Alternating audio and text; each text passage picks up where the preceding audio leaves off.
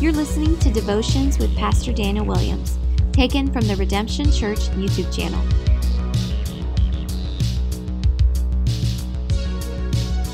Well, hey everyone, today what I want to do is I want to encourage you to have confidence in what God says. We need to have confidence in what God says to walk in His ways, to be blessed, to thrive in this life. And I was reminded of this as last night we, as a church, started a 4-week course called Overcoming the 3 Enemies of Our Soul.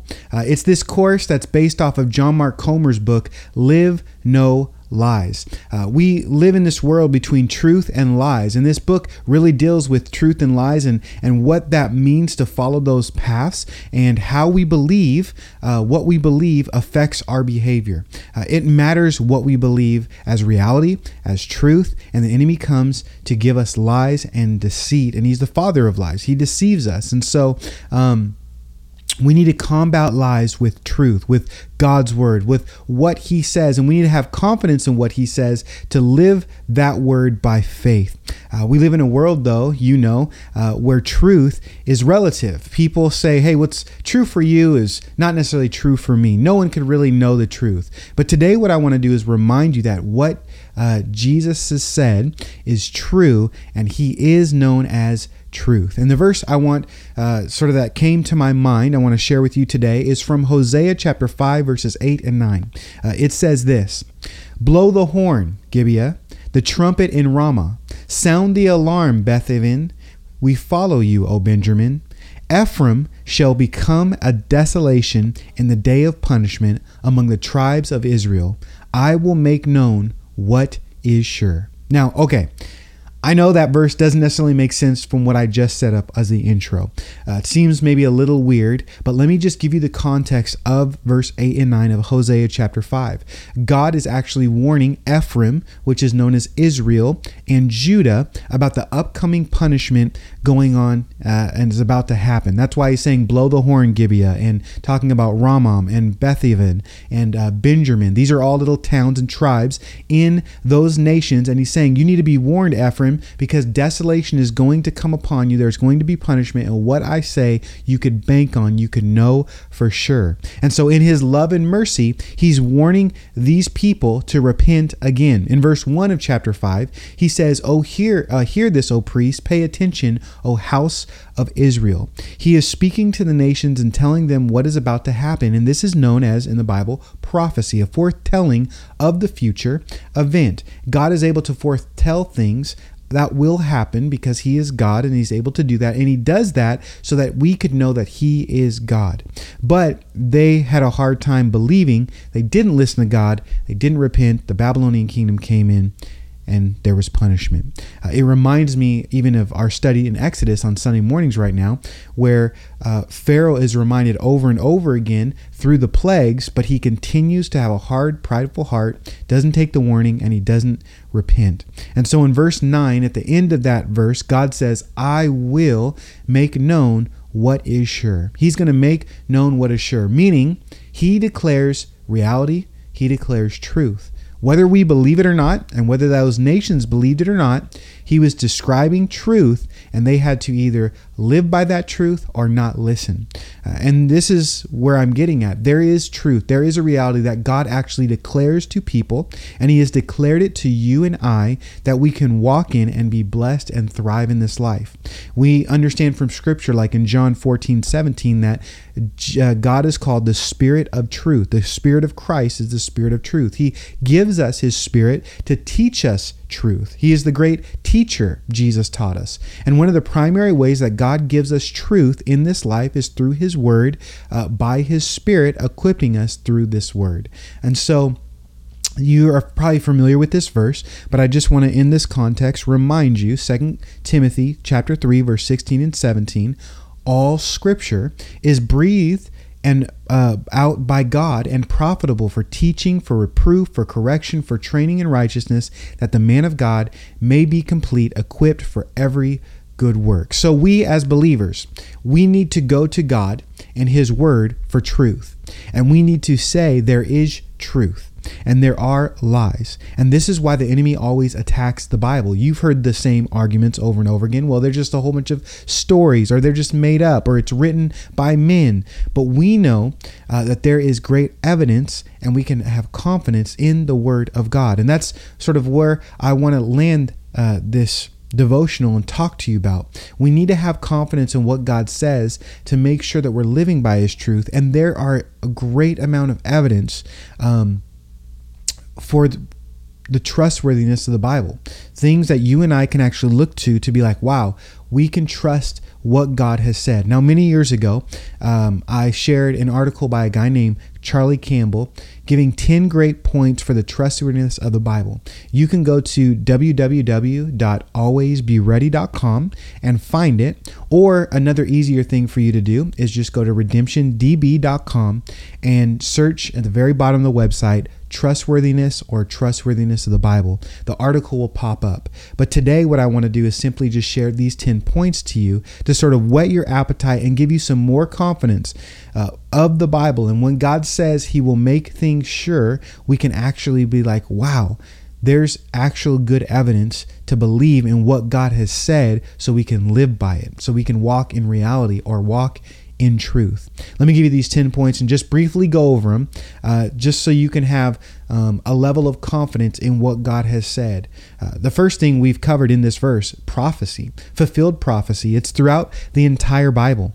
There are actually tons of prophecies fulfilled, and not just throughout the Bible, but specific things like think about the Christmas story and Jesus' birth, Micah 5:2, where He would be born in, what city, who His bloodline would be, how He would die. There's so many verses that just talk about Christ and His life, death, burial, and resurrection that it's mind-blowing, and the odds are incredible. And so fulfilled prophecy is one way why we trust in the Bible, because God speaks it and it actually comes to pass.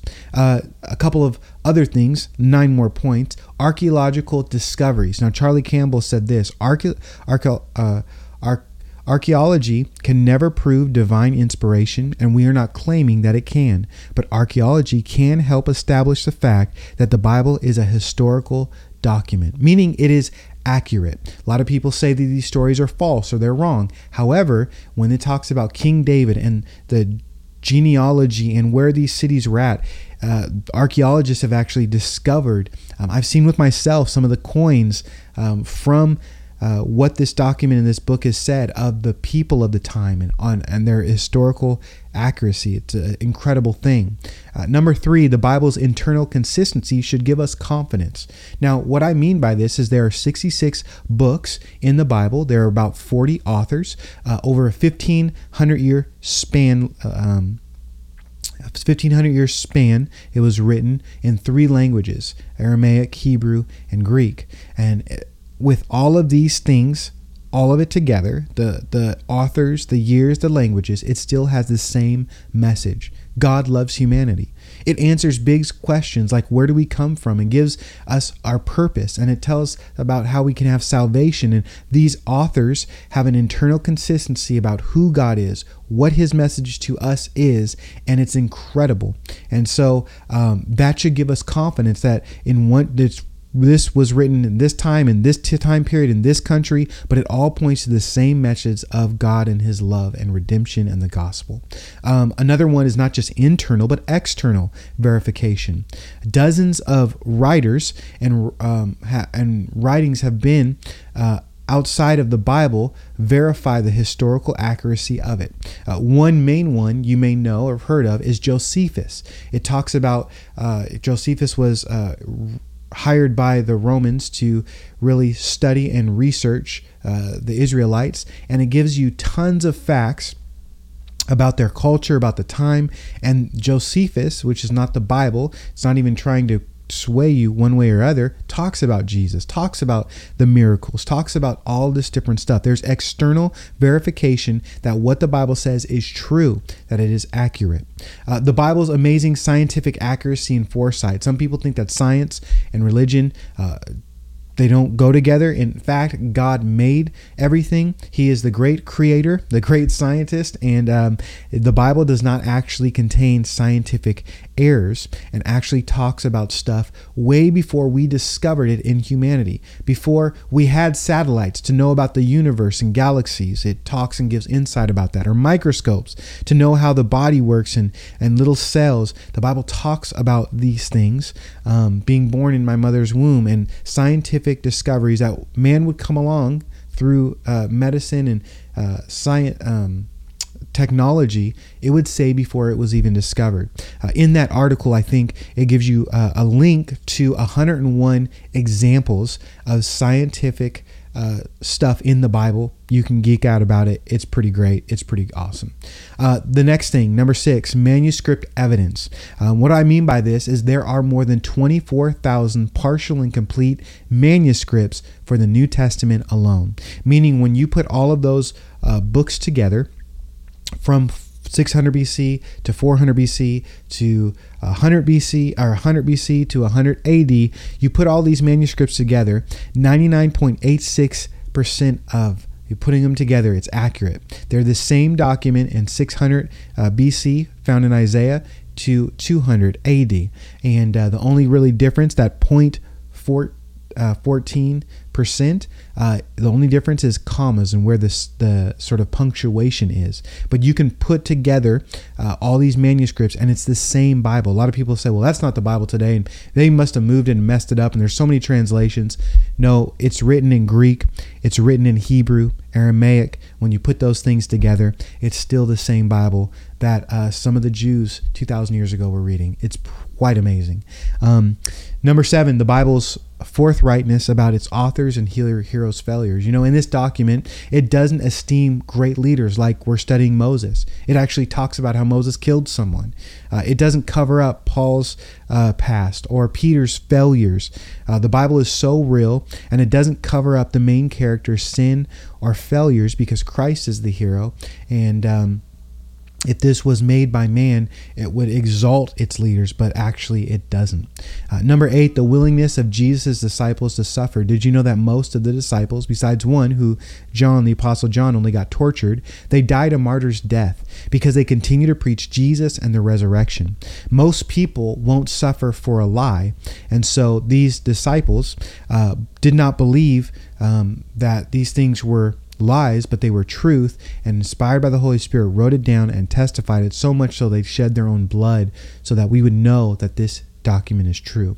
Number 9, the Bible's transformative power for good.